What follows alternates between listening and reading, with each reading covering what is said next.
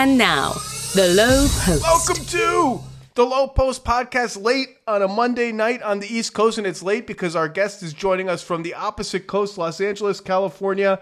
Lakers, third-year player, recently resigned, Team USA member, international sensation. I'm not sure that's we're quite there yet. Austin Reaves, how are you? I'm good. How are y'all? I'm good. It was a big summer for you. Do you feel like you got enough rest and recovery? I mean, it's like that's the first big, long NBA season, playoff grind. You feel ready to go? Yeah, I do. The first, couple of months after the season, that's all I was doing was chilling. Obviously was in the gym a little bit, just working on my game, but playing a lot of golf and, like you said, just trying to get that downtime because I knew with the USA stuff coming up, it was going to be, a long, a little bit over a month, and then you're right into the season. Someone close to you, I'm not at liberty to reveal who this is. Oh gosh, told me that when Rob Pelinka told your crew, hey, Grant Hill's going to reach out about Team USA. Some people within your inner circle, perhaps people who don't believe in you as much as they should, said, wait, is he going to be on the select team? Like, what do you mean, Rob? The select team is really good. There's no problem being on the select team. And Rob was like, no, Team USA, the one that's going to the FIBA World Cup to play in Manila, etc. Did you think it was going to be a select team call? To be honest, I didn't really, think about it. I knew that the World Cup was this summer, and I didn't really know what to expect. But like I said, once the season was over, I went home basically and started golfing every day and kind of just got away. And then I wasn't thinking about it. And then that's when Aaron and Reggie both called me and was like, oh, we got some big news. And when they said it, I didn't know if they still had, like what was it, tryouts where they send a lot of guys there and then they pick from after that, the Vegas part. But I didn't really know what to think about it. But when, we got on the phone, me, Aaron, and Reggie, they basically was like, no, it's the real thing. Like, you have a chance to actually play on the USA team. So right then and there, I was like, obviously this is a no-brainer. What surprised you about the Team USA experience? Like, is there something, what's different about it? What was surprising about it, the actually getting to do it and wear the uniform? Yeah, I think, what a lot of people back here don't understand is, the level of competition and how good, teams are over there and the continuity that they play with. And, I was talking with Dennis and, Dennis Schroeder but you are, I think you might be Dennis Schroeder's biggest fan within the NBA. He's a controversial figure. I love Dennis. There's a lot of, mixed emotions about Dennis, but he was, nothing but great to me. But like I said, I was talking to him and Tice have been playing together since they were like 14. So it was different in the fact of, our team. You got a couple guys here and there that, are on our teammates now and have played together in the past. But for the most part, you're throughout the whole process, you're trying to learn how to play with one another. And that was really the hardest part for, I would say, all of us. At some point in July, did part of you think you were either going to be a member of the San Antonio Spurs or get an offer from the San Antonio Spurs that the Lakers would have whatever amount of hours it is now to match? Like, did you start thinking about the Spurs and Wemby and fit and all this? It definitely creeps into your mind, obviously, when there's, a little bit of talks back and forth about, something possibly coming to light. But I didn't think that there was any way that the Lakers didn't match what, whatever was offered. They pretty much made it pretty clear that, that they were going to match whatever. So, you think about it a little bit, but at the end of the day, I wanted to be in LA. I love it out here, love the organization, the fans. But you hear things, and obviously with Wembanyama, like, so much upside with him, your mind kind of wanders just into that basketball world, just, what that would be like. Are you going to be bitter for the rest of your career toward the San Antonio Spurs for not lavishing upon you the maximum possible offer and forcing the Lakers' hands? Is this going to be in like 5 years if it's Lakers Spurs in the playoffs? Is this going to be vengeance for you? I don't know. It's hard to be mad at making $54 million. So that's way more money than I ever thought I would make. Especially playing basically a kid's sport for a living. Obviously I wish that could have got as much money as possible, but like I said, fit and opportunity, here in LA was, really what we wanted and, really where we wanted to be. That's the polite answer. We need to get a little controversy and a little spice out of you. And I thought of that because I know you've addressed this already on All the Smoke with Matt Barnes and Steven Jackson. They asked you about the biggest story in life, which is Taylor Swift. They asked you about the Taylor Swift rumors. A lot of rumors. You said, I've never met her, never talked to her. I'm going to choose to believe that, okay? I'm going to choose to take you at your word. When you were watching the Chiefs game yesterday and Travis Kelce's coming out and there she is in the luxury suites and the whole world is losing its mind, did part of you think, I kind of maybe missed, like maybe that wasn't, the rumors could have been an excuse for me to reach out and like this could have been my life? No, not me. I'm a very simple person that likes to, keep all my business on the down low. So, yeah, I mean, she's literally amazing. Like, music, what she's done for her career has been, her fans are literally you say the best fans in the world. So, yeah, I don't know. Not for me. No, I'm happy with where I'm at. Okay, as someone who does not live in the celebrity industrial complex, when something like that happens, does someone from Team Swift, which I just imagine is like 400 people, reach out to Team Austin, which I imagine is like 5 people, and say, are you guys the source of this? Where is this coming from? Here's how we should handle it, or is there no communication at all?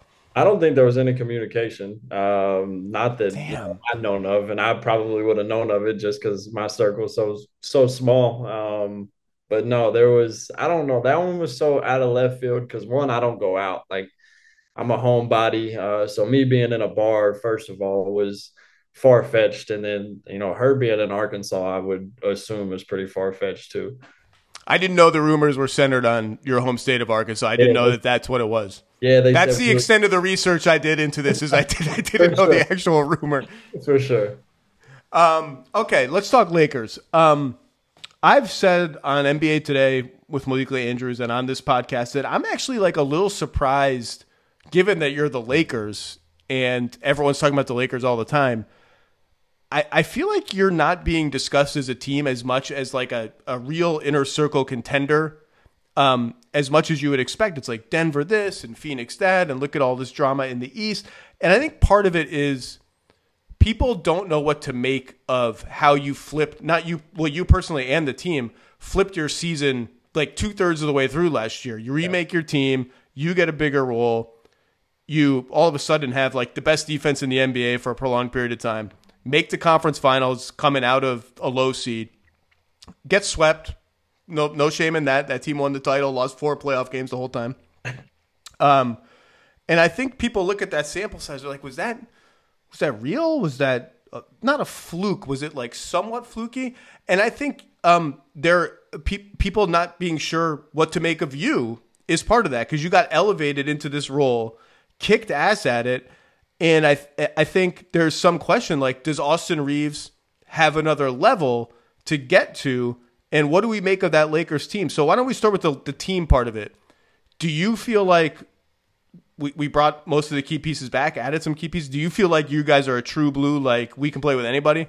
Yeah, I do. Like you said, we brought back basically a core that went to the Western Conference Finals. I think you could call it fluky, whatever you want, but it was after the trade deadline. I think we had maybe the second or third best record in the league. With LeBron hurt and either out or playing hurt for that whole thing. Yeah, and I mean, like you said, him being hurt, not even really having um any time to mesh really. Like things was like after the trade deadline kind of just thrown out there. Like we had so much talent and we relied on our talent so much that it took us that far. But then when we ran into a Denver team, like you said, we got swept because they were so structured and so systemed. And I felt like it was hard for us to get to that level of even just a system because we didn't have the time. Like though they were all together basically the whole year. They played 82 games before for the postseason.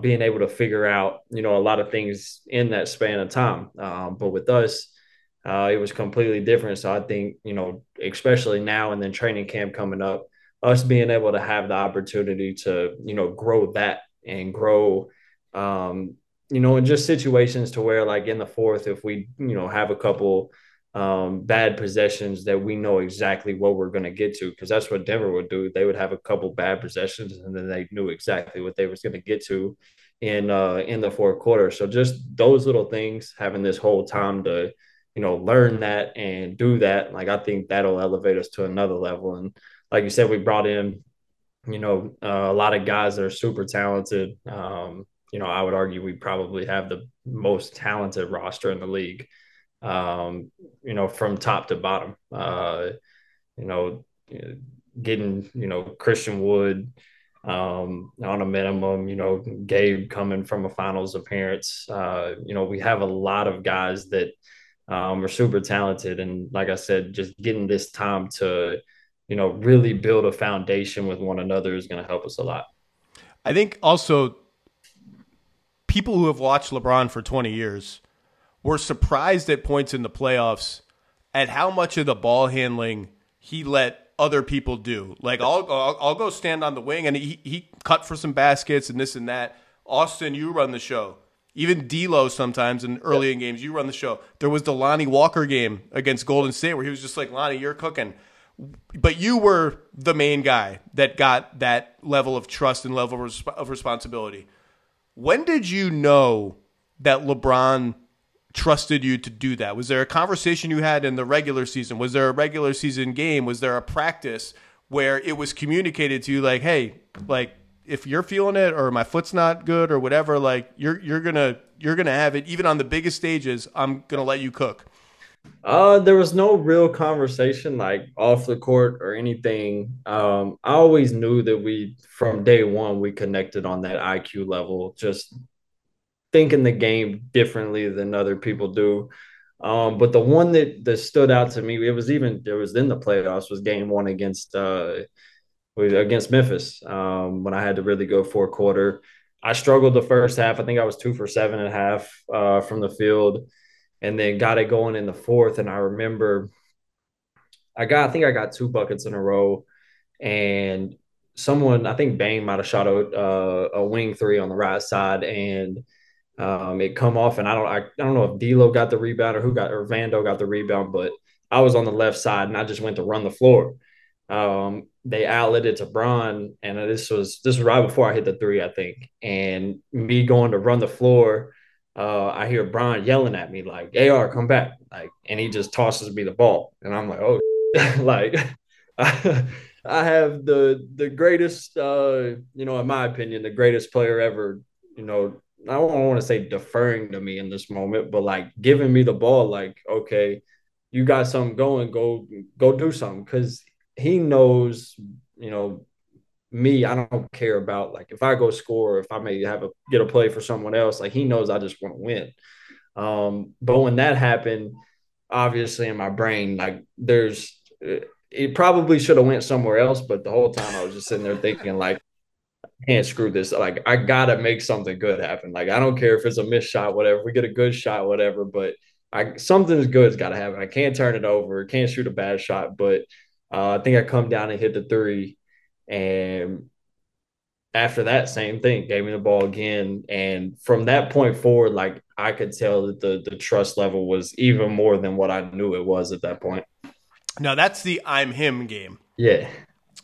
It will go down in history as the I'm him game.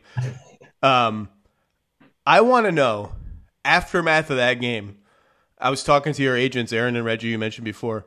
Said his phone was going so crazy, like you almost literally just couldn't look at your phone. You couldn't digest the amount of incoming messages, tweets, whatever. It was just like a slot. I'm picturing like a slot machine that's just going crazy like that. Um, what is that? What is that night? I'll start with this one with the team. What is that locker room and that night like for you? Because that's game one. So you're staying in Memphis. Is there a big dinner? Do you just go back to your hotel room? What's the funniest thing somebody said to you in the locker room, or the coolest thing somebody said to you in the locker room? Yeah, no, like you said, I just remember going in the locker room. I'm ice, or right before I ice. Obviously, I was the last person in the locker room and did on court media or whatever. And as soon as I walk in the locker room, Brown was walking around dapping everybody up, and he just looked at me and gave me a big hug. Like I was like, oh, like obviously this was coming, but he gives me a big hug, and then I go to ice and whatever. And like you said, like there's still probably people that I really like my close friends that I didn't respond to that night because I literally probably never seen their message. Just because like I've had the same number since I was in high school. Everybody has my number basically. So all my high school friends were hitting me up throughout college. All those guys were hitting me up. But I just remember it wasn't more so like that night, but the next morning or midday we had film, and Phil Handy was just like he obviously congratulated me for the game that I had, but then was just like looked around and was just like, I just want to, basically say to Bron and AD, like, I haven't seen y'all do that in a while. Like, I haven't seen y'all put y'all's trust in another player like that, especially in this big time moment. And, I just wanted to tip my hat to y'all. And then that was another point where I was just like, oh, like everything had kind of sunk in at that point. And, I just after the game, I just went and ate with my mom, my family. We had a good dinner, whatever. But uh, yeah, no, it was just there was one of those moments after the fact where everything kind of set in. Then I was just like, oh, like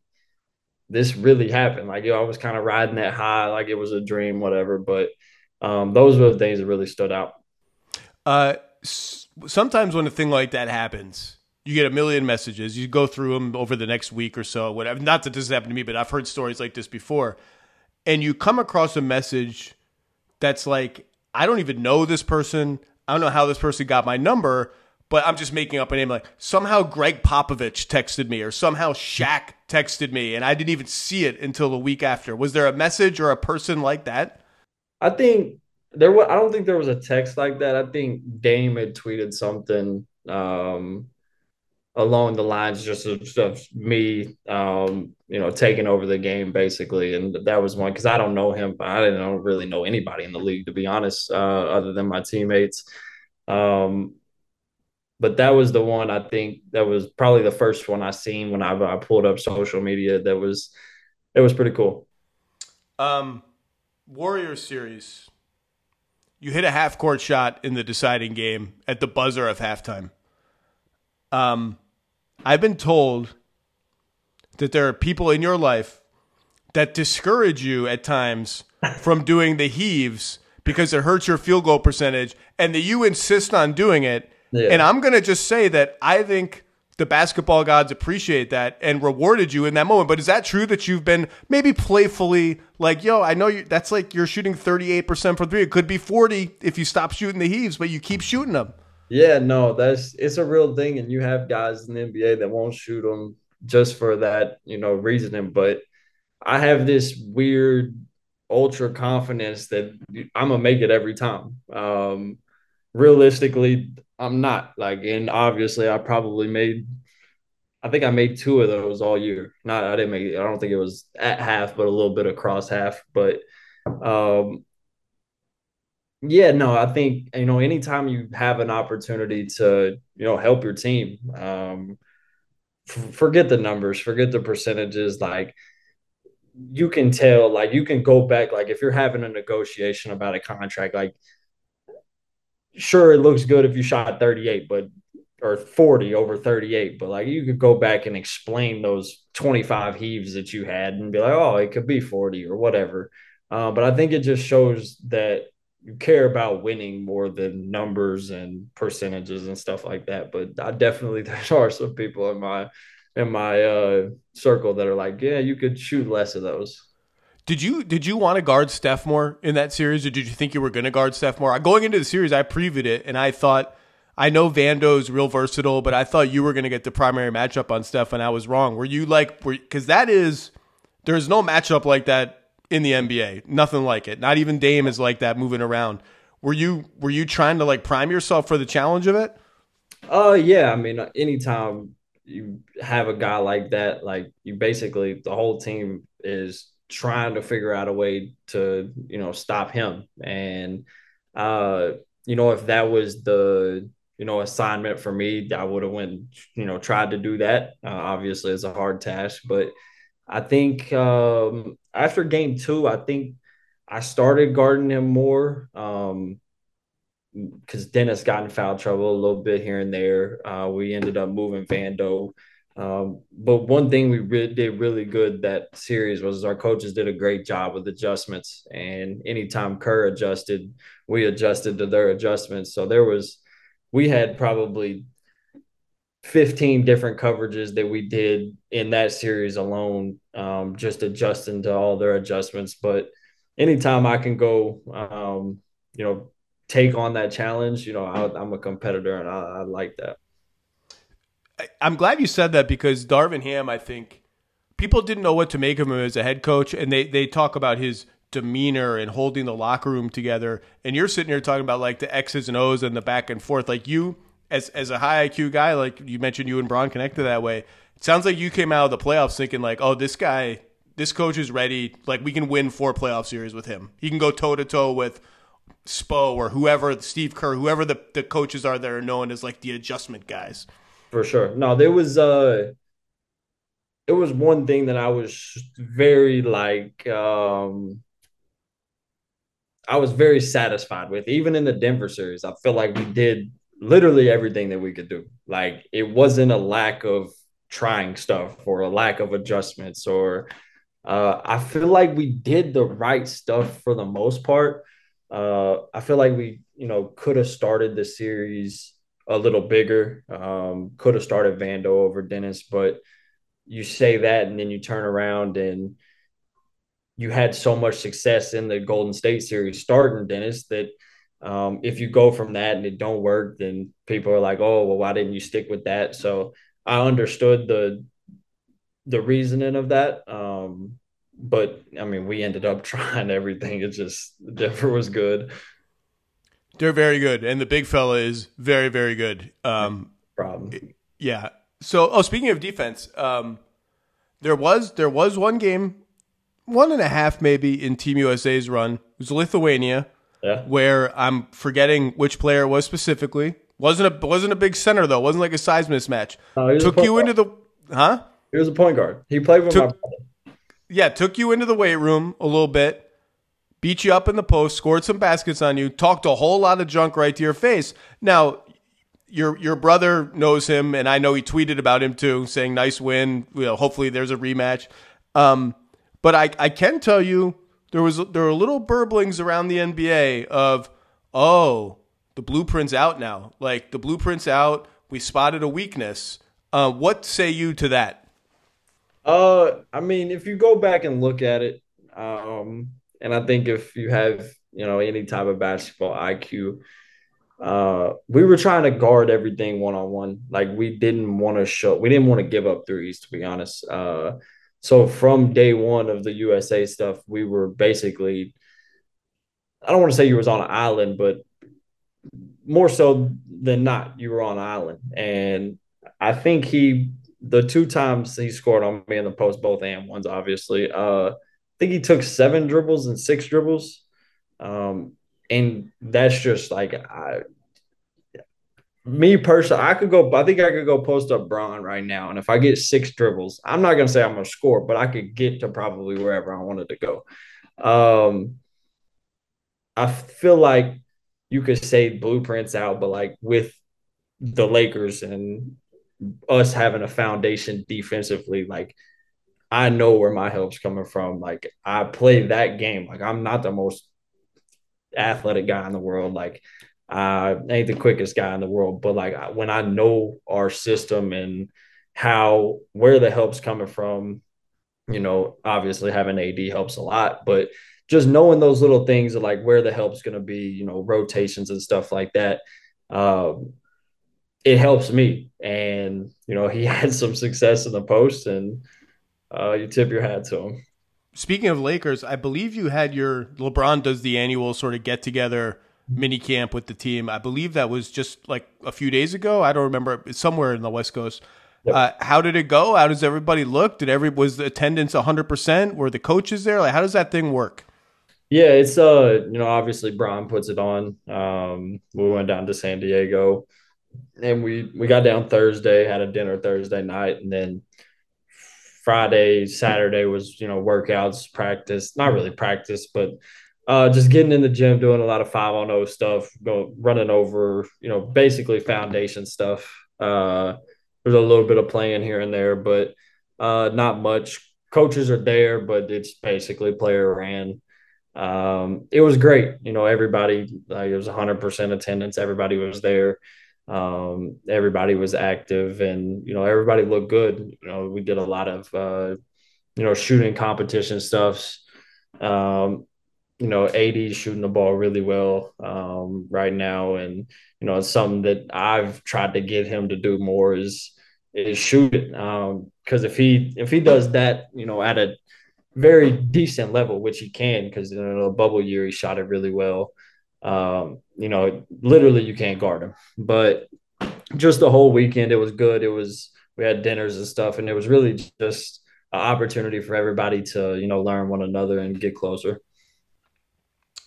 Yeah, what happened to Anthony Davis's jump shot is like one of the biggest mysteries in the NBA. It's never like we talked about it on the show last week, and how I was defending AD for the bulk of the playoffs because every kind of talking head show that there is, it just points.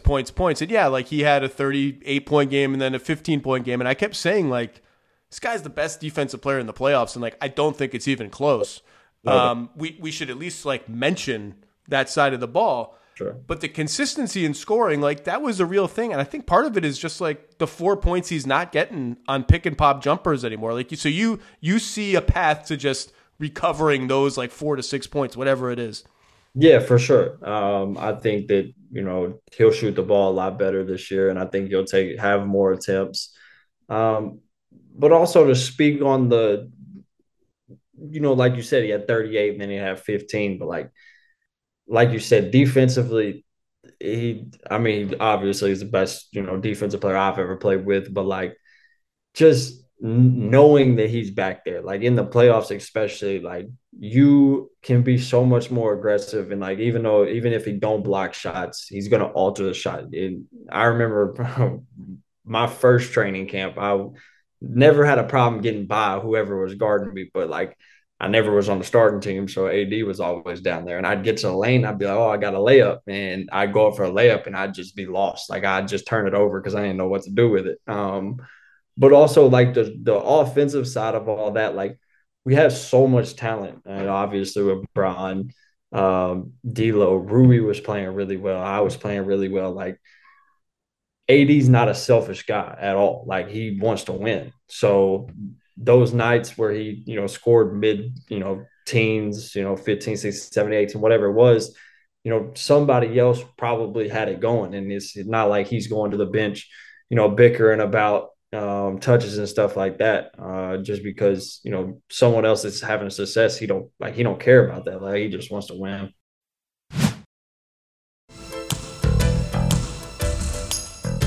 I'm going to ask you a very important question, and I want you to answer it honestly.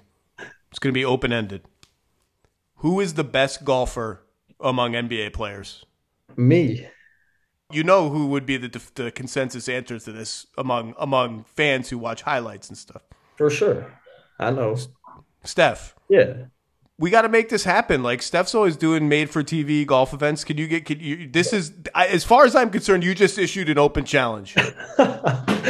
Hey, I'm down to play golf whenever, wherever, against anybody. I love golf so much that I go play Tiger. Obviously, I don't have any expectation of winning that one, but um, You just made it. You just pitched a television show right there. You just did like that's an ESPN show. for Maybe on sure. ESPN. No, Tiger. I was gonna say ESPN two.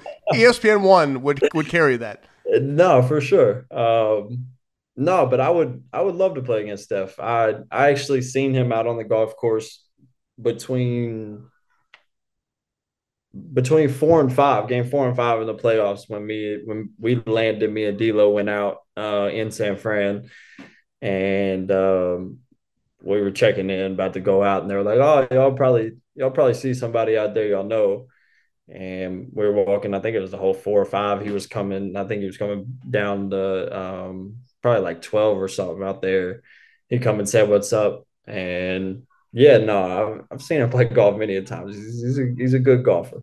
I wanted to let him know that when him and Clay got beat by Pat and Trav, that if he needed a little help, he could let me know. But I didn't want to say anything about Clay. Clay just the weight wasn't carried. Wow, I like this.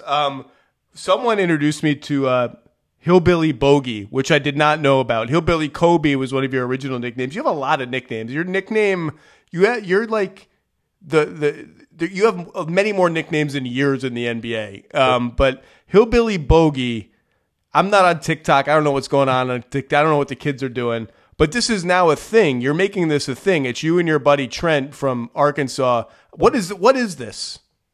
So it's basically like, I mean, like I said, I love golf. He loves golf. And as much as golf we play, like we was like, why not try to do something with golf? Like there's a um there's a group called Good Golf. They basically travel around, play all different types of courses, and just basically document it all. They get a lot of guys, you know, athletes, probably actors, actresses, yeah, on the channel, and just have fun. So that's kind of the path that we're going.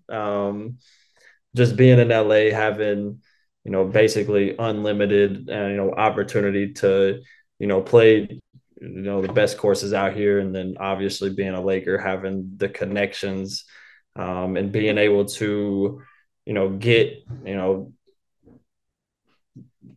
golfers in general, like PGA Tour guys, out to come play and just mess around and have fun. To be honest, that's really the main thing. But you could do a lot of stuff with it. Right now, we're basically just playing one on one. Me versus him. But you could do, they do a lot of like 4-on-4, like scrambles and stuff like that. So um, we've kind of started taking it a lot more serious. At first of the summer, it was kind of just a joke. We didn't really think we were going to do anything with it, but Bleacher Report actually posted it the other day, and someone was like, "I've discovered Austin Reeves's golf TikTok," and it blew up a little bit, and There are we people who don't think it's you, or at least know. initially didn't think it was you. Yeah, it's me.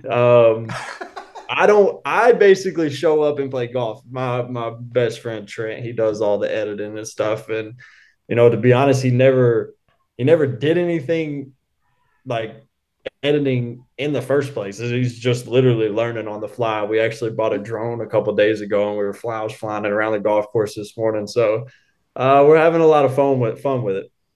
What is, you mentioned the Lakers and what life is like as a Laker and a breakout Laker personality. You felt it in Manila for sure. What is the strangest, goofiest marketing opportunity that you have been presented with that you were either like, that's too weird, I can't do that, or just like something where like I don't even understand what this is because there's always some weird stuff. Yeah. I will say my agency does a good job of not bringing that stuff to me, and I don't check really. I don't look at my DMs. I don't scroll and look at what everybody's saying to me. Um, my first year we actually did an underwear deal, which ended I think like a year and a half ago or whatever. But the one now, it's a Drake law firm, and It's Lemon Law, and they literally have billboards of me all over LA. Like I was driving this morning and I looked up and it's a big billboard, and across the big front of it is a picture of me and it says Lemon Daddy. And so that's probably the one that I get the most feedback from because everybody sees it, and obviously it's a funny name, but it's a good partnership, and like we like what they're doing. Lemon Daddy. Yeah, I Yeah, was not aware of that until I started googling around for for sure. answers to this question. You are from a tiny town in Arkansas, and I was reading some of the older profiles of you. First of all, I was not aware before I started really diving in. Like you were putting up 50, 73 in one game. Like the high school scoring was ridiculous. But I was reading my buddy Dan Woike wrote a profile of you for the LA Times, You and said it's you said your buddy Dan. yeah. I Does that love. make you want to cancel the podcast? I was gonna say yes, but I'll give Dan his props. I love Dan. Dan's a great dude. Dan is a great dude. He's always a fun. He's always got a like. He just makes your mood better, For and he sure. cares about the right stuff in the job. Like he cares about covering the team the right way. He knows what the good stories are. He knows how to do it. For sure. Um, and the story opens with you remembering what I would describe as a cow stampede on your family farm. Cows, it's described in the story as cows, all the cows, some of the cows running in a circle around you, other family members, and dogs or something. Like, is that a real thing? No,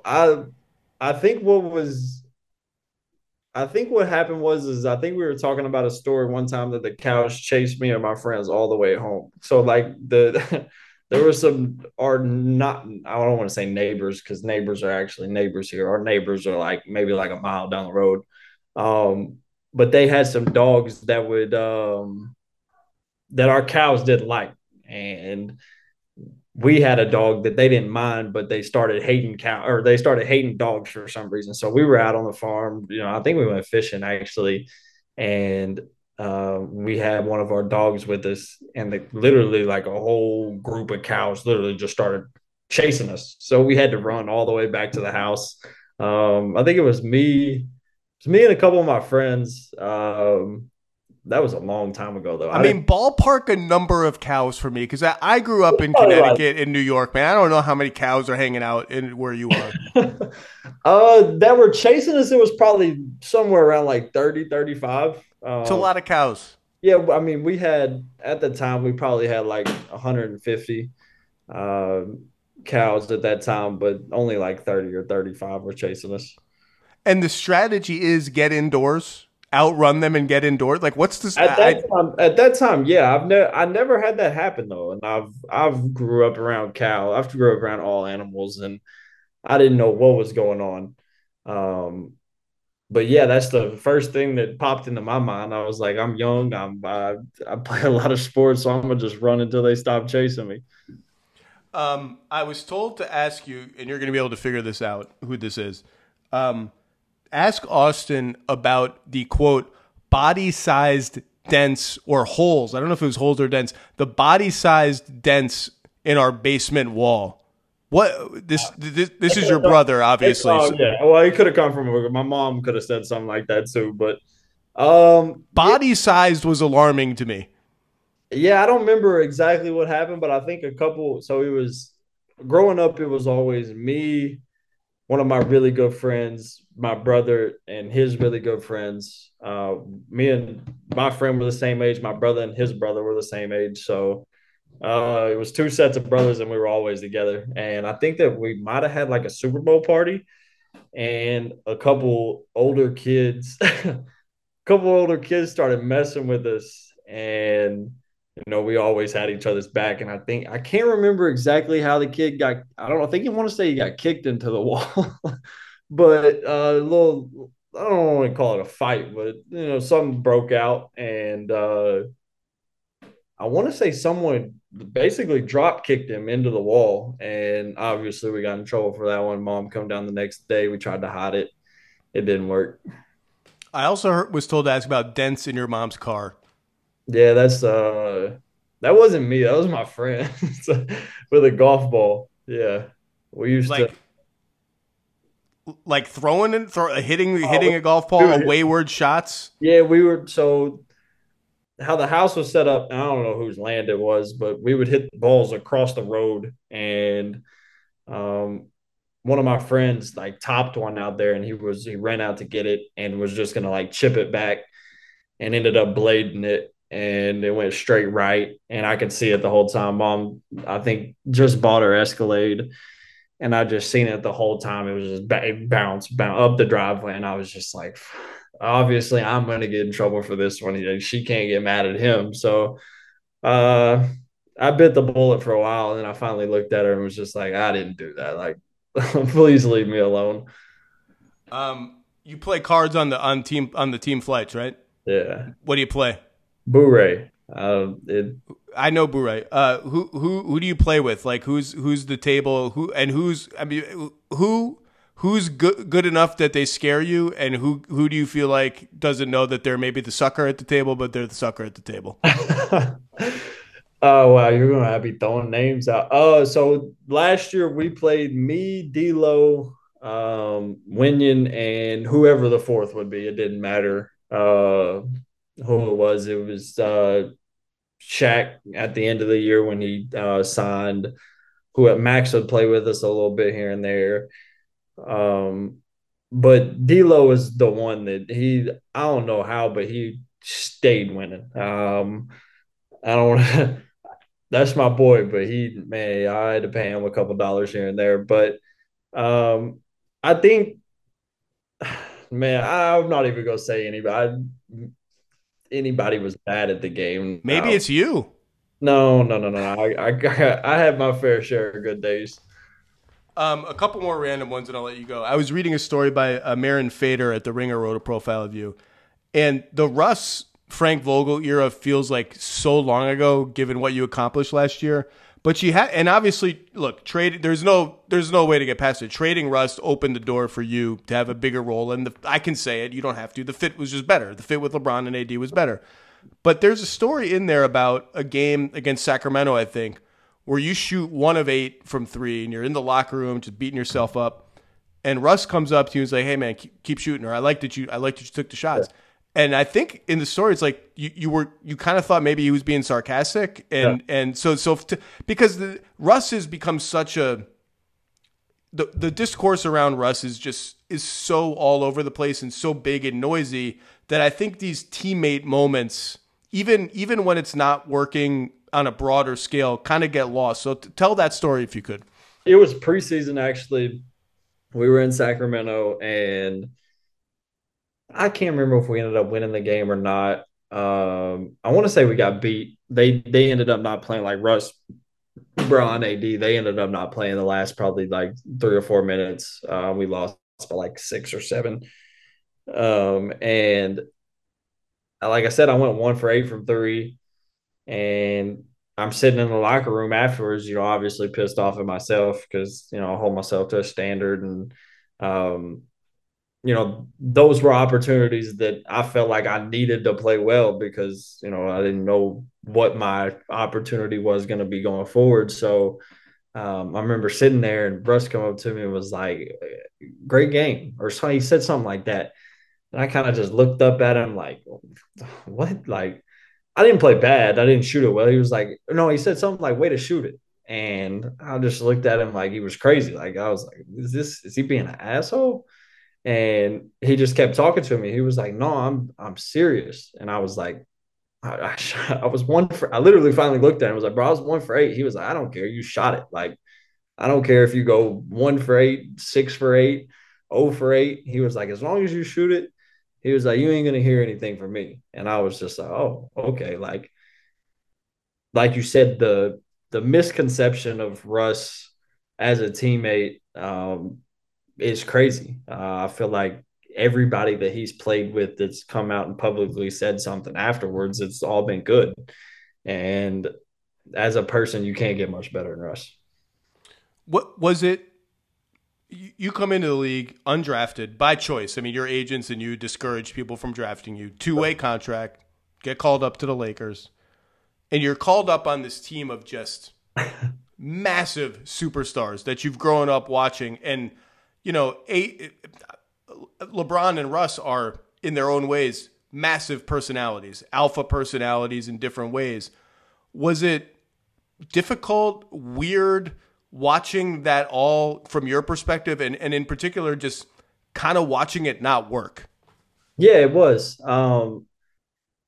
I've said it many a times, and it was just not a good fit. Like you said, it was. I don't know, me and Bron's talked about it, and Bron was just like before, that year, like we were last in the league in transition points, and it all made it make sense, and I could understand where it was coming from, but it just did never work. Like, um, we had to have sacrifice from not even just those two, but like we had guys, we had Dwight, we had Trevor Ariza, we had DJ. I remember my first game, Melo. I remember I looked at a picture someone sent me after my first game that I played, which was the second game of the year, and it was me, Russ, Melo, AD, and Bron. And I was just sitting there like, why the hell am I in the game? But it was just watching it all kind of just go downhill it was interesting to me just because I was sitting back like I was just sitting there thinking like how could we not have this happen? Like how could we have figured it out? And I still think about it, and I just don't think that there was really I don't think that there was a way with that roster. Like I really don't. I feel like because for the most part at the first of the year, I feel like everybody sort of sacrificed and got less for the better, but it just never worked out. Last question. You are going into your third year, have achieved a lot, proved yourself in the playoffs.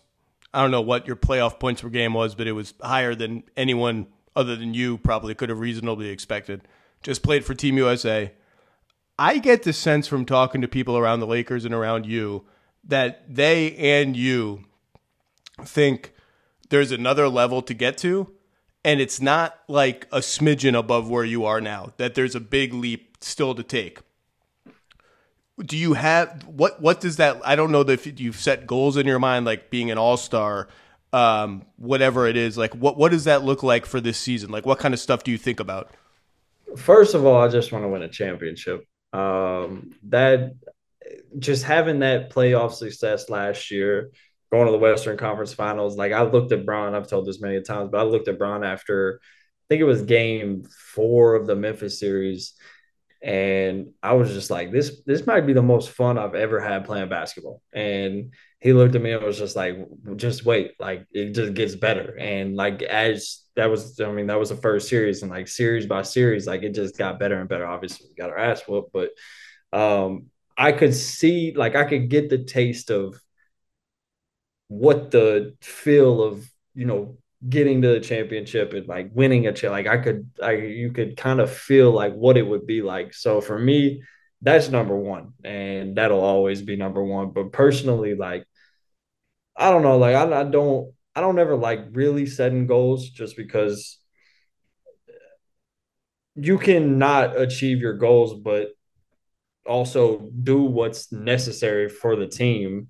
And you're sitting there looking like, oh, well, I averaged 14 instead of 17 or 18 or whatever your goal might be. But for me, it's really just about playing the game the right way. And I feel like, it's really worked from day one for me. Like I keep getting a little more opportunity to do more. And I feel like going into this season, it's going to be, even more of that. Me and Darvin's talked about that multiple times about just having more responsibility and, being on the ball a little more and creating for others. So, yeah, I think, I can do what I did last year and more.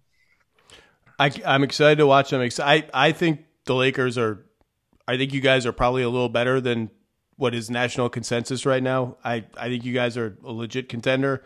I look forward to watching you because I said it many times last season on the air in various places. Like we can sit here and parse the trade and this guy doing this and that guy doing that. The biggest thing the Lakers figured out last season, and I'm just quoting myself, I'm not doing this because you're here, is that Austin Reaves is good. And Austin Reaves became a legit third guy with LeBron and AD. And I'm excited to watch where it goes. You've given us a lot of time. Really appreciate it. When I'm out in LA, I'll say hello, but congratulations on everything. Congratulations on the new contract. Appreciate it. And we'll see what you do next season. Austin Reaves, everybody. Sounds good. Appreciate y'all for having me.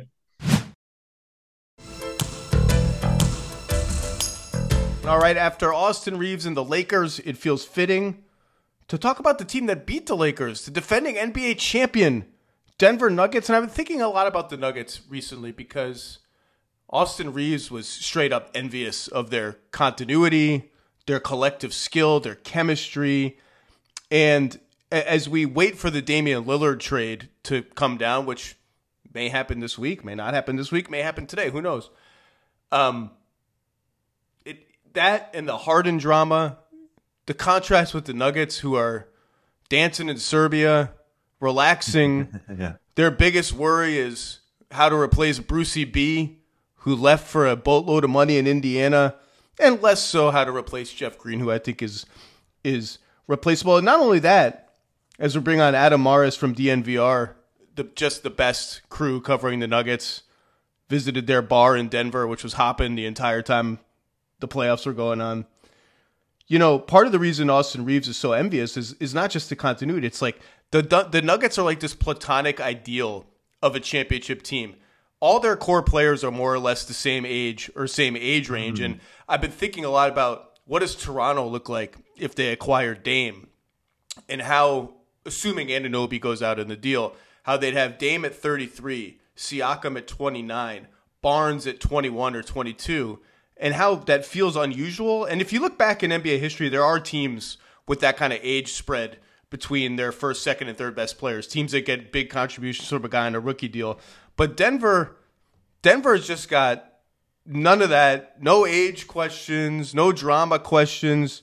Adam Morris, last summer you went to Sombor and all around Serbia on a Jokic pilgrimage. They won the championship. Jokic is finals MVP. I think like borderline undisputed best player in the NBA right now. Has it just been like the Broncos stink? They just gave up 70 points. Has it just been like a 3-month celebration in Denver? Have people forgotten about the Nuggets? Is Nuggets fever still going on?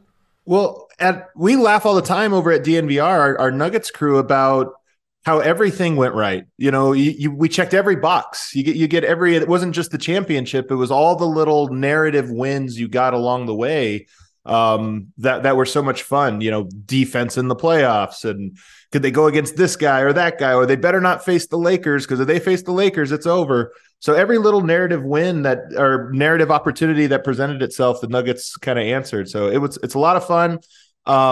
I think the Broncos have helped keep the Nuggets vibe alive, and I think people are already ready earlier than usual here in Denver to turn their attention back to the Nuggets. To review, the Nuggets were the number 1 seed in the West despite kind of frittering away the last month or so of the season, and Jokic frittered away the MVP potentially. Maybe that was wrong still. Maybe that was the wrong decision, but it's done. Yeah. They, in the regular season, ranked 5th in offense, 117 points per 100 possessions, 15th in defense, 113.5. In the playoffs, they went 16-4, just blitzkrieged everybody. 118 points per 100 possessions, which would have led the league by a little bit, and 110 points allowed per 100 possessions, which would have tied Cleveland for number 1 in the entire NBA in the regular season. They lost the 2 key contributors we mentioned, and I would posit that Bruce Brown is not just a sixth man. He was like an extra starter, sometimes a closer, a guy who could more or less play in any iteration of the Nuggets core groups. Jeff Green, I'm not worried too much about, although it does bring the backup power forward spot into some question. The Nuggets have been a little reticent, for good reason, I think, at least defensively, to play MPJ as the standalone straight up 4. the second biggest defender, whatever terminology you want to use. But in their place comes Christian Brown. I'm still doing it, Adam. Christian Brown, ready for more minutes. Peyton Watson, ready for more minutes. Reggie Jackson, I've heard, has had a great summer. Team likes him. We'll see. I think Zeke Najee's got to play this year. And then you have this collection of rookies that they picked. Julian Strother, Hunter Tyson, and this Pickett kid who sounds like Andre Miller 2.0. I'm very excited for this guy, even though he might not play. Yeah. And the Nuggets picked these guys, obviously, in the hopes that they would be ready at some point during the Jokic era. If you look at the depth and you say Christian Brown, Peyton Watson's kind of an unknown, has barely played. Reggie Jackson couldn't crack the rotation. Now they have a full season. Zeke Naji couldn't really crack the rotation. This is the best starting five in basketball. We know that. Are you worried about the depth? Worried. I mean, every team has questions coming in. So I would say, yes, that's the story of the Nuggets. That's the question they're going to have to answer going in. You know what the top six give you. The starting five, they start from a point of the best chemistry they've ever had. And they're a group that's had great chemistry for years with their core. But that starting five, I think, starts in October from a higher spot than where they started last year by a significant margin. So I feel great about the starters. You just look at it and say, I think Denver needs to add 1.5 players to their rotation this year that are unproven. Christian Brown's proven. You've got to add Peyton Watson, Zeke Naji, Reggie Jackson. 1.5 of those guys has to hit for you to have an 8-man playoff rotation. Zeke Naji, he's played minutes. You mentioned earlier Jeff Green. Jeff Green had a horrible on-off last year. When he was playing, Denver's bench unit was not good without Jokic last year. So as a regular season question, I just look at it and say, well, Denver got probably an F for their bench last year and made it through the regular season. So I'm not worried about that as a regular season question. But to your point about Bruce, he wasn't just a bench player. He was a guy that gave you different configurations of your starters. And, they'll miss that, but I think that they'll find a replacement throughout the course of the season. Yeah, I mean, he could handle it when Jamal was out. He did become the point guard. That was one of the big changes they kind of made in the playoffs, just all in on Bruce Brown, backup point guard. And then he can masquerade as like a rim runner, cutter, whatever, almost playing like a big man as he did in Brooklyn. We should mention, like, Justin Holiday is floating around here as kind of a break in case of emergency flyer. He's fine. DeAndre Jordan, who came in the last game of the season in game 5 of the finals, the clincher, is still here. So, you got some veterans that are ready. The interesting thing about Denver, who I think enters the season as the clear favorites, just everything despite the depth. Now, I wouldn't say clear favorites, but favorites. And yet you look at, famously, we've had 5 different champions in the last 5 years. And if you just sort of throw out the Durant Warriors teams, which were unfair, we have not had a team repeat since the Miami Heat in 2012, 2013. So it's not that long, honestly, but it's like, right. It's something. And if you wanted to just nudge Denver a little bit, they faced Minnesota, who played them kind of tough, but was whatever. No. Without Jaden McDaniels. No, I'm not giving the opposite. The opposition was what it was, and they destroyed them. People want to see Jokic again against a team that can really, really stretch Denver's defense out. And Phoenix was the closest thing to that, but they did not play as a high-volume three-point shooting team. In fact, it was quite the opposite. They played as a huge mid-range shooting team. But Phoenix is kind of similar as is now. The Warriors would be like the ultimate test, but they've actually got to get there. Like, is there a team that you look at as Denver figured some stuff out about itself defensively? We can talk about that. Is there a team? How do you feel about their defense, basically? And is there a matchup that actually stresses you out? I mean, I think teams like Dallas is the other one that can play 5 out and has multiple ball handlers that, you get Jokic on an island and then you switch and make it really hard to send the double teams. And that was one of the things that Denver did so well in the playoffs. Their double teams and rotations on the backside were just so on point, and they have a lot of length in that starting unit. So the scrambles, they're scrambling with length and athleticism, and it really helps there. Can a team like Dallas make you pay for that by playing 5 out and having multiple shooters and ball handlers, at every position? Can Golden State, obviously we know they've done this in the past. Are they able to do that again this upcoming year? But to me, the question, Zach, is always, teams have to always make the choice. Are they going to go in on all offense against the Nuggets and try to outscore them? Are they going to try to put a defender on the court just to, okay, we got to be a little honest here. So let's just have one non-shooter. And to me, that's a really tough question because Denver scored against the best defenses of the playoffs last year, especially the best interior defenders. They scored at a historic rate. So if you say we're going to go all offense, you're almost certainly going to give up equal amounts of offense the other end. That's just how good Denver is at exploiting whatever weakness you have defensively. So for me, I do worry about those teams. But this idea of fighting fire with fire and just trying to outgun Denver, I just think Denver's always going to win in a gunfight. Well, and that's where Jokic has reached, is looking around the league and asking yourself, yeah, Lakers had a great offseason. Did they find any remedy at all to Jokic? No. Dallas had a fun offseason. Anything there? What are you going to put Grant Williams on him? Grant Williams is a little fire hydrant, but Jokic is not concerned about that. Golden State's got Draymond, but like my point is there isn't a remedy. Like Ayton for a hot second was the closest thing there was to like Jokic respected him, he gave him some trouble, and then that fell apart in this last season. That Jokic has reached the point now where both the whole league recognizes this thing goes through him, and somewhat more rarely, almost Shaq-like, the whole league also at the same time realizes there's not really an answer to this. Right. Because we can't foul him like we could with Shaq. We can't double him. We can't let him shoot threes. Like, there's just nothing you can do. And so you just have to construct the best team you can. And that's what the NBA is at the highest level. That's the territory this dude has reached. And I think, and this is why I push back on this idea of teams should just try to outgun them. I do think that there is front court combos that can cause Jokic problems. Not stop him, but that can cause him a little bit of difficulty. I mean, Draymond and Kevon Looney, if you're buying into the Warriors, it's that they can score and they have a front court that can defend that doesn't disrupt their offense. They know how to play with offense with those guys on the court. And that's the two-bodied approach that you kind of have to do. Everybody laughed about the Rui adjustment, including and especially Michael Malone. But the truth is that combination of the center is not guarding Jokic and you just put a strong-bodied player on him, that is the best way to try to attack Denver if you have the personnel. So Golden State, they probably have the personnel, although it's a little thin. Boston is the team to me that I look at and I go, okay, Robert Williams, Al Horford, and now Kristaps Porzingis. That's a three-headed monster that you always have a weak side rim protector and a good on-ball defender on Jokic at all times. That's a type of team that built a lineup that I think, okay, that makes sense for how you beat Denver. But those are the only teams. And I think, like what you're saying, a lot of teams said, we can't stop them, let's outgun them. And I just don't, I'm skeptical of that approach. Yeah, I think if you're going to beat Denver, to put it in statistical terms, I mentioned Denver's like 118 points per 100 possession, 110 defensive rating.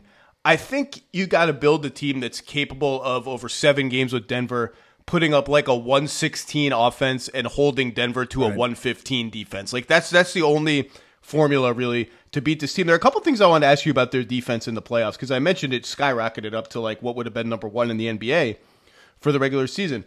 If you look at the numbers, the biggest change really was they cut the number of shots that opponents got at the rim drastically, and all of those shots migrated to the mid-range.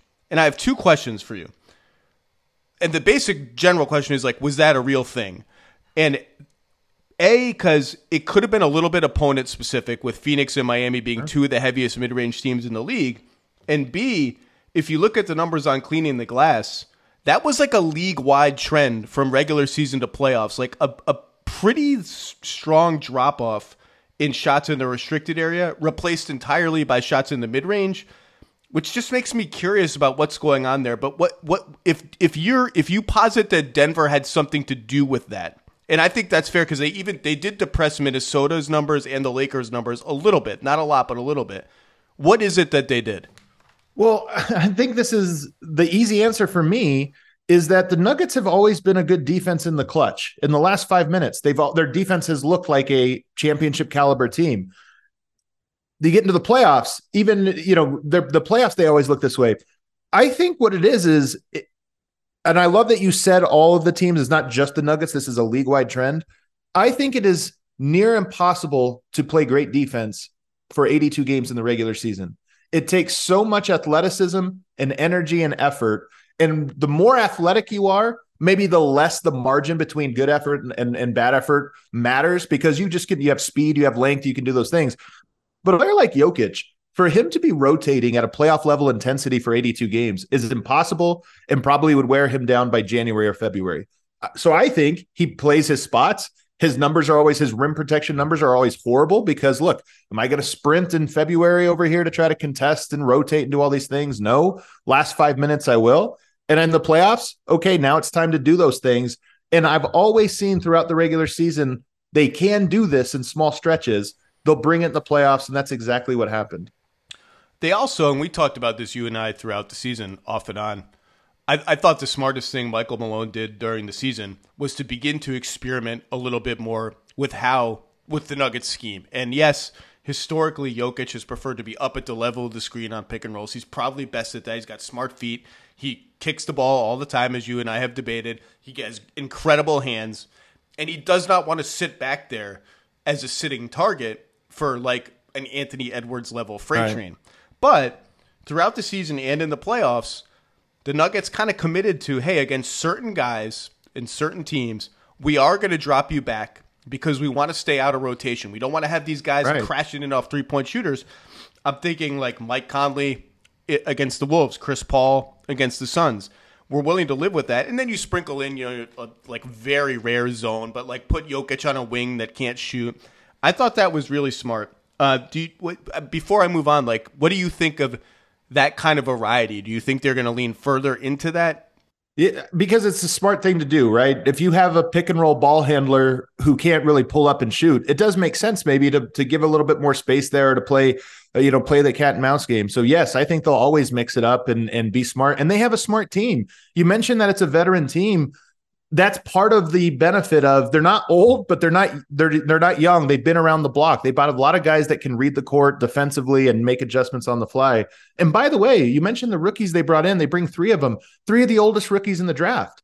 And I think that was by design. I think Denver said, hey, we're not looking for stars. We're looking for guys that are maybe a year or two ahead of the curve on team scheme and those types of things. So Denver had a veteran team last year. They have a veteran team this year. And I think their intelligence is a big part of their scheme. The other big thing that helps their defense in the playoffs, or that helped their defense in the playoffs, and it's the other stark contrast from regular season to playoffs, and something I think has a lot to do with Murray and Jokic just being incredible offensive players individually and in tandem, and a lot to do with Denver just like, okay, time to dial in.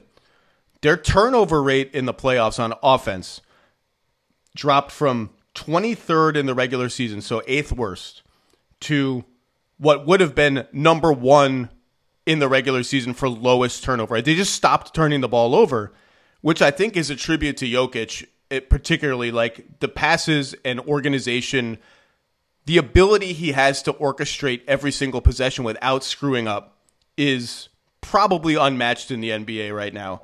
And we tend to look at that as an offensive stat, but it's also a defensive stat because Jokic is never going to be a great transition defender on his own, and they're not a great transition defensive team at times. That doesn't feel like an accident to me, and I don't think that number. I honestly had forgotten about it until I was prepping for this podcast. I was like, that is a pretty. Now they did it against teams that ranked 29th. That's the Lakers, 11th, 5th, and 3rd. In forcing turnovers on defense. So it's not like they played a bunch of teams that don't even try to force turnovers. That is a really, really impressive stat. There's these little stats that come along when you watch Jokic, they almost just make you laugh.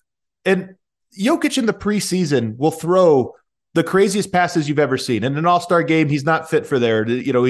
He's not making impacts. Regular season, it goes up a level, but not all the way. And then postseason, it just seems to be that he focuses in. What's his three-point percentage throughout his career, regular season to playoffs? It always jumps 5 or 6%. I know I'm going to sound like I'm in a cult or something here, the way I talk about Jokic, but you watch him for long enough and you go, his regular season really is 40% less focused, 40% sloppier and whatever. And then you get to the postseason and all of those things just dial up. It's happened year over year over year for him. And I think you're right. I attribute it to Jokic a lot. He focuses in on the playoffs. He gets significantly more intense and he makes significantly fewer mistakes. You live and breathe this team every day. What are a couple of the most interesting either rotation or schematic questions to you that you're going to be watching for? Well, one of the things Michael Malone always does that people probably don't realize is he plays the starting lineup more than anybody else in the NBA. Most teams blend their lineups a lot more and play their five together fewer minutes. Denver doesn't do that. And as a result, the on-off numbers, people talk about, is Denver stat padding Jokic's on-off because the bench is always so bad? In part, yes. I don't think they're doing it to stat pad him. It's just the way they like to build the rotation. But this year with so many unknowns, namely Peyton Watson and Zeke Naji, and then if you just look at their top 9 guys, the numbers 6 through 9, you're going to go Christian Brown, Reggie Jackson, Peyton Watson, Zeke Naji. I don't know if that lineup works, and it probably doesn't. So does Denver have to, and Michael Malone have to completely change one of his core principles of this team and start staggering multiple players, which we know will work because we see it in the playoffs? Do you need to do that to make more coherent lineups? Players like Peyton Watson and Christian Brown both fit really well with Jokic. But if you do the rotations you used to do, those guys probably won't play a lot of minutes with Jokic. So that's one of the things is there a characteristical trait of Michael Malone that he's going to have to change this year? I think the backup big spots linked to that are very interesting because, Aaron Gordon, when he went out of the game, Jeff Green was the backup 4 to spare Michael Porter Jr., that kind of responsibility. Jeff Green's gone. There is no sort of clean, in-house, proven answer. I think Watson can slide to the 4. I know the team thinks Tyson, the kid they drafted, can slide to the 4. We'll see how much the rookies play. I think we could see like a little Christian Brown super small ball at the 4. I don't know how that would actually work. Could we see Zeke Naji at the 4 playing alongside Jokic and even alongside DJ, or is he going to be a strict backup 5? I've always had a soft spot for Zeke Naji. It's kind of like now or never for the Zeke Naji Denver Nuggets experience. I think Michael Malone just loves his best punch to play as many minutes as possible. And Aaron Gordon next to Jokic at the 4 is your best punch by a lot. So I just wonder how much Malone would go to that, even though I think everybody plays with Jokic well. So Zeke Naji would be no different on that. He shoots the 3. He defends really well. The one thing I'll say about Zeke Naji, though, is that his best trait, in my opinion, is that he can switch, and he allows your defense to play switch. So if you played him with Jokic, well, you don't want to switch Jokic, so that takes away his best defensive quality. And that's one reason that I think he's probably more an opposite Jokic player. He's going to be a backup 5. He walks in as a backup 5, you think? I think so. I guess kind of what I'm really asking you for in all of these questions is there's a sense that the Nuggets, at least at the top of the rotation, are more or less a finished product. And the guy that's maybe most interesting on their team to me is Michael Porter Jr. He just turned 25 years old. He's obviously missed a ton of time in the NBA. So in NBA years, he's even younger than that or less experienced than that. You and I have talked about his defense, I think, was improving under the radar for a long time, reaching a point of at least off the ball, decent. On the ball, it can get a little dicey at times. And his rim protection, his size, his rebounding, that's a real thing. In the playoffs and toward the end of last season, we saw a little more off the dribble stuff. He's never been a back down guy because he can't bend over enough to do it, but using his size in more creative ways, making the next play, pump, go, drive, pass. And even just we saw in the finals, like kind of grinding through a shooting slump and still finding ways to impact the game. What do you, is there another, like, if there is another level for him on this team alongside the 2 guys we know are going to run the show offensively, what does that look like? Yeah, it's such a great question because I think Michael Porter is more talented offensively than the role he accepts for the Nuggets.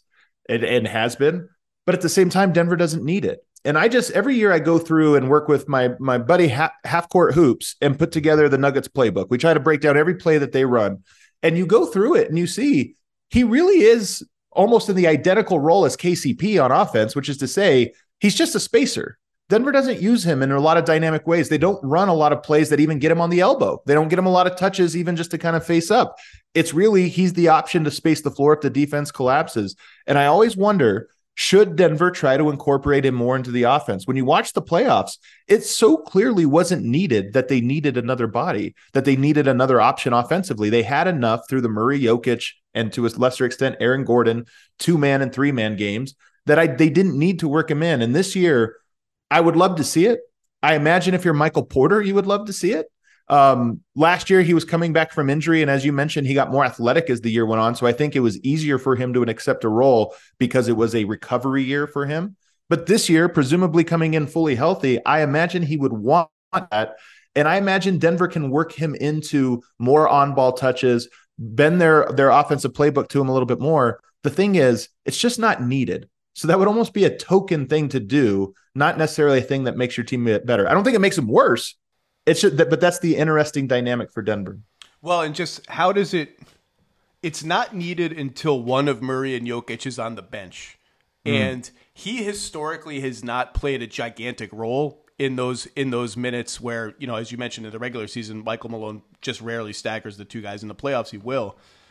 That's when the question of, like, can he play the four becomes relevant, because it's harder for, like, I can picture him screening for Jokic, and it's like the way Aaron Gordon does in an inverted pick and roll and flaring out for threes and causing all sorts of problems.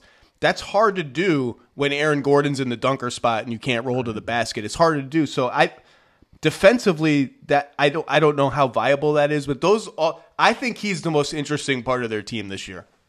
So one of the things that I'm curious about with Michael Porter is he missed an entire season. He's played 3 seasons now. He didn't have a college basketball experience, and Denver plays not a super complex offense, but the ability to read the court is really important in their offense, their ability to read the floor. And if you watch them, again, as I assemble their playbook and look at different things, throughout the course of the year, they just keep adding wrinkles. They start with a base, and then they start doing counters, and then guys be able to read a little bit better. Here's what you do. Murray and Jokic's chemistry is off the charts. Jokic and Aaron Gordon's chemistry. It's not even off the charts. There's just no chart. The chart has been burned and thrown in a fire. There's no chart. I think Aaron Gordon and Jokic are not far behind on a lesser role, but they still read each other so well. And Michael Porter, the more you dig into it, when they do put him in the Aaron Gordon spots, he just has less experience and reads it a little bit less. It's less dynamic than it is with Aaron Gordon because of the reads. And I don't know how much of that is, well, now he has another season under his belt. Is he ready to read the court a little bit more? And maybe that's part of what's held Denver back from really opening up the playbook to him. I kind of suspect that the answer is yes, that this year he should be starting from a higher baseline so they can give him more. But that's one of the questions that I would have in terms of opening Michael Porter's role. But I will disagree, though, with your premise in one way. I actually think the most interesting thing about Denver this year is not Michael Porter, which in theory, he has a higher ceiling to kind of grab. For me, it's Jamal Murray.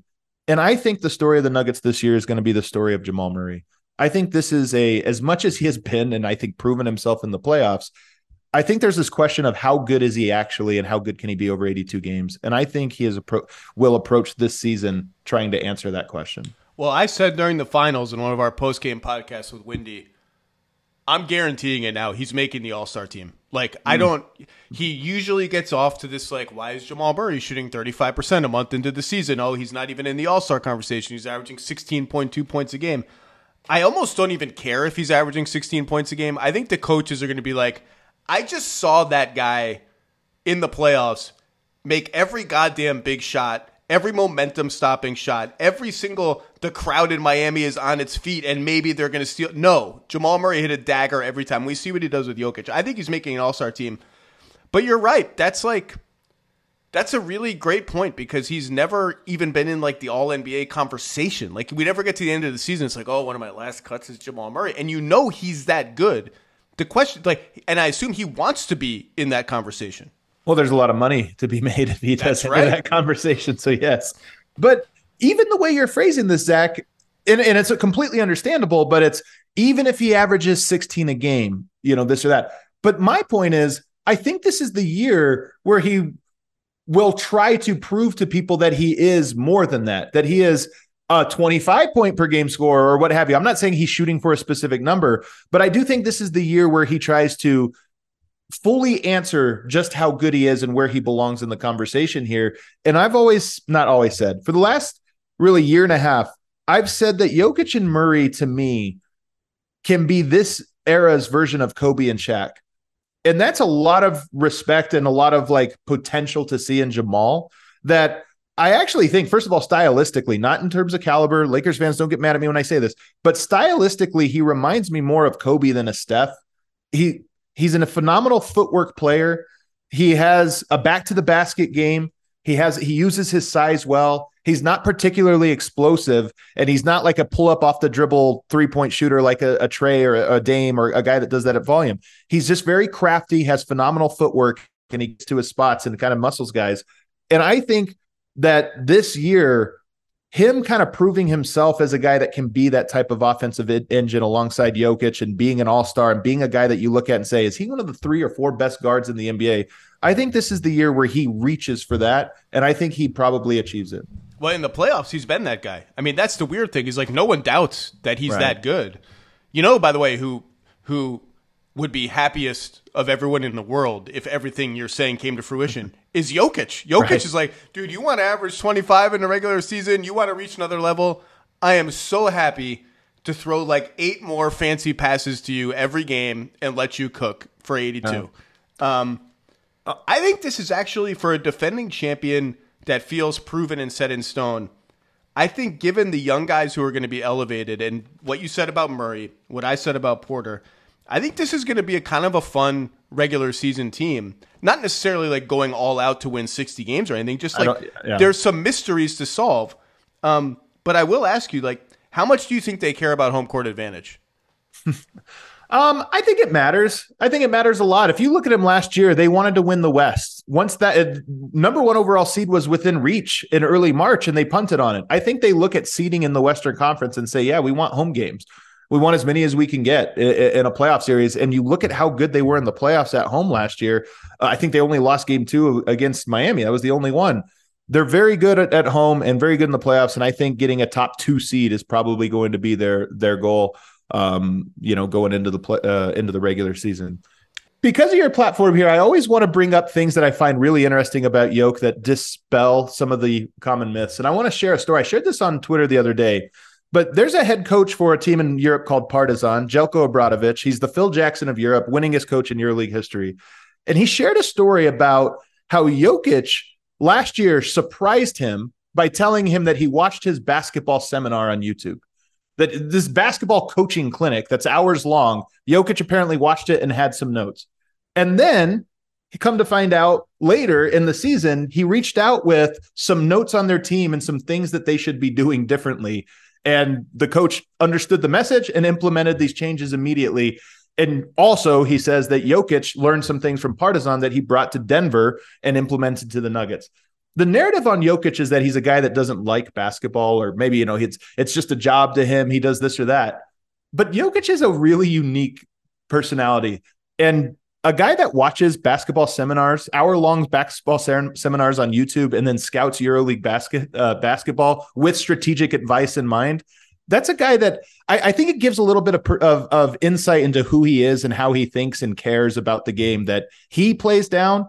And I think it's a little bit overlooked. The guy's obsessed about basketball. Obsessed is not a word that I've heard. You're right. You wouldn't hear that about him and he plays into it too, right? Like he plays, what is the parade? Oh God, the parade. Yep. I want to go back to Serbia. But you don't read the game at that level, like historic level, without really thinking about it and envisioning it and having it run through your brain. Is there anything we've missed, whether it's cap situation, rotation questions, players you want to hit? Is there anything big story, mini story we missed? Along these same lines, the only thing I would say is Jokic, we saw him coaching a lot on the sidelines last year in the playoffs, not necessarily in the regular season, but in the playoffs, a lot of grabbing the whiteboard, drawing up plays. Michael Malone talked about it a lot. His voice really picked up in the playoffs. Aaron Gordon goes out to Serbia this summer and spends a week with Jokic in Sombor, which I just love, by the way. I think this is one of the sneaky evolutions of Jokic over the last few years that has gone a little bit under the radar, is that he's always been the quiet coach is the coach. I'm just the player, whatever it says goes. I think he has stepped into that part of it's my responsibility to sort of bring the team along and give strategic advice and kind of walk guys through. And when you talk about Porter, one interesting thing that could happen this year is Porter has, if he wants to make the next step, it's really a mental step about, okay, how do I start to read these things? And Jokic, I'm very curious to see how he approaches him, because I think Aaron Gordon, Jamal Murray, he's really helped those guys develop chemistry. If he focuses in on the young guys you're mentioning, the Christian Brown, this or that, but also the Michael Porters, I just see little signs of him becoming more and more, not just comfortable, but eager to do those things. And that's something that to me would probably take the team to a whole other level. Well, Adam, doesn't feel like championship or bust because you can't. There's just no bust for the Denver Nuggets. Everything is so feel good and so happy, but the Nuggets have reached a point where, I mean, not winning the championship, depending on context and people get injured and all that, but right. I mean that's the goal every year now. Like losing in the finals would be a disappointment if everyone's healthy, right? I mean that's kind of remarkable. I think the Nuggets view Jokic as the caliber player that you should say championship or bust. I think that the organization feels, hey, we have a guy that if we do our parts right, we should have an open window, for the next several years. This is one of them, and you don't want to let those opportunities pass you up. So you're right that there's no I think the getting over the hump was, you almost have house money in a certain way. But I think Denver looks at their window and says, the next 4 years, we should win every year, or we should have a chance to win every year, and we don't want to let any of these pass us by. Adam Morris, you know this team better than anyone. It has been a joy to watch, mostly from afar, but briefly up close in Denver, maybe again this year, what you have helped build in DNVR. It's just, and now it's spreading to more and more cities.